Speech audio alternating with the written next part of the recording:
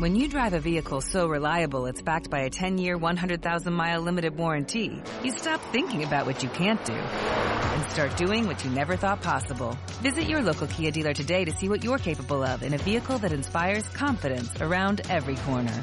Kia, movement that inspires. Call 800-333-4KIA for details. Always drive safely. Limited inventory available. Warranties include 10-year, 100,000-mile powertrain and 5-year, 60,000-mile basic. Warranties are limited. See retailer for details.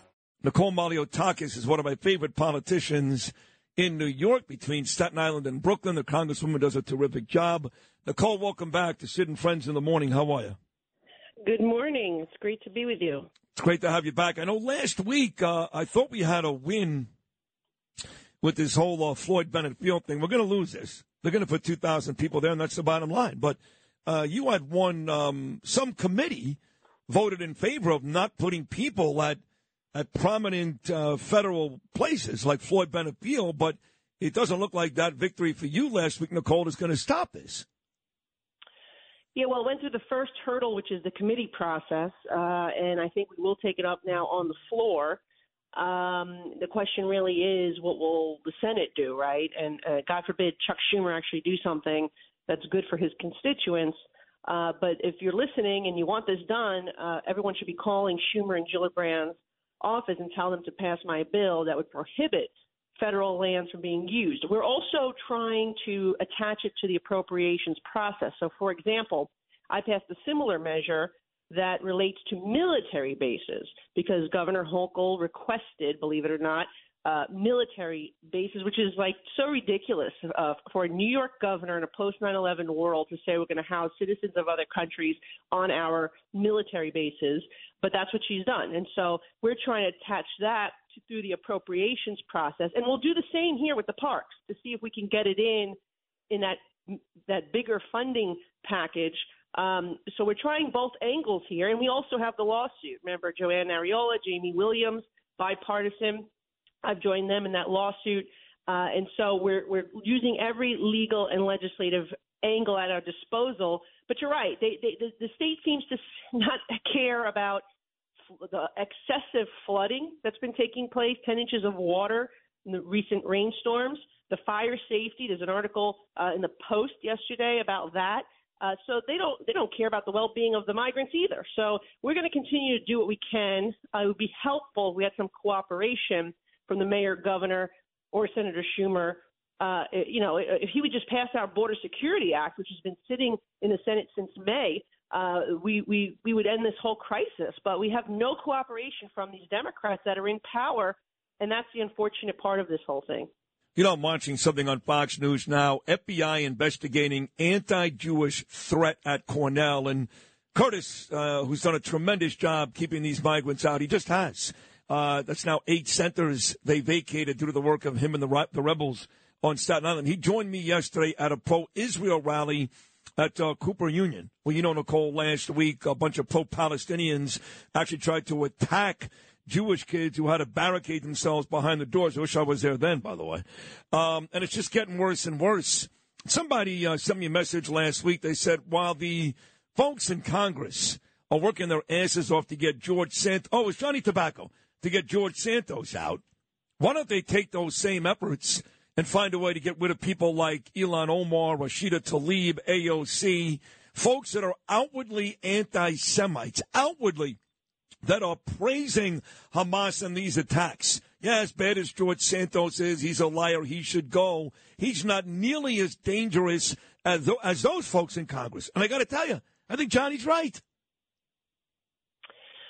Yeah, look, we've come to a point in Congress where everybody is trying to expel and censure everybody else. And, you know, we have 3 resolutions we think that are going to be brought to the floor this week, one going after, you know, Santos, one going after Tlaib, one going after Marjorie Taylor Greene. And it's getting to a point where, you know, we can't do it for people who just say something, right? Even if it's offensive, they have that freedom of speech ability to say it. What we did do was remove Ilhan Omar from, let's say, the Foreign Affairs Committee because she was spewing this rhetoric that affected that particular position. You cannot be the face of the Foreign Affairs Committee where you have your number one responsibility is to be a representative for our country to these foreign nations that have tremendous impact on our national security and all of that. You get classified briefings.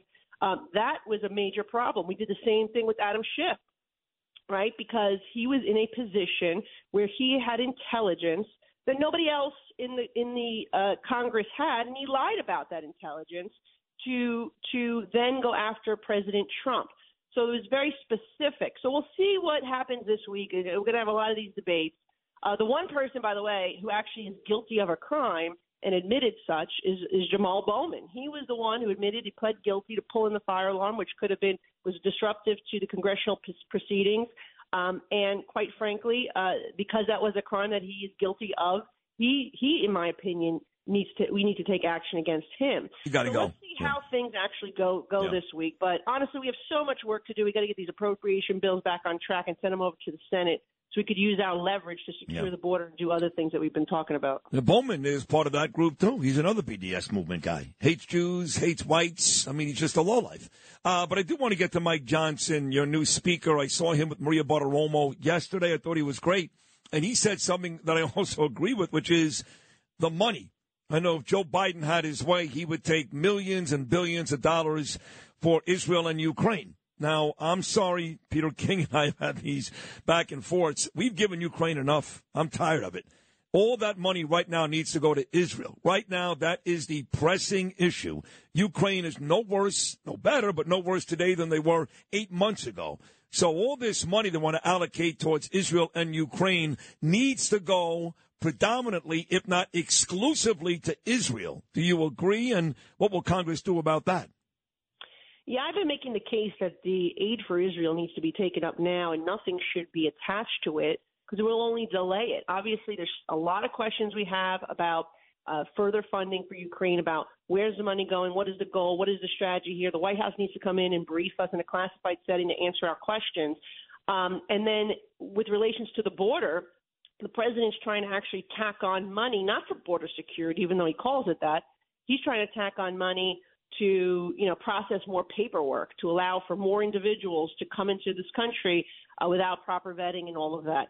So we will not give this president more money for paperwork. We want our border security policies attached to actually stem the unsustainable and unsafe flow that we've seen of illegal immigrants. And 1.7 million gotaways, by the way. So you had about 6 million people came in and applied for asylum, but then there's 1.7, which, by the way, most of them don't qualify for asylum. Let's make that clear.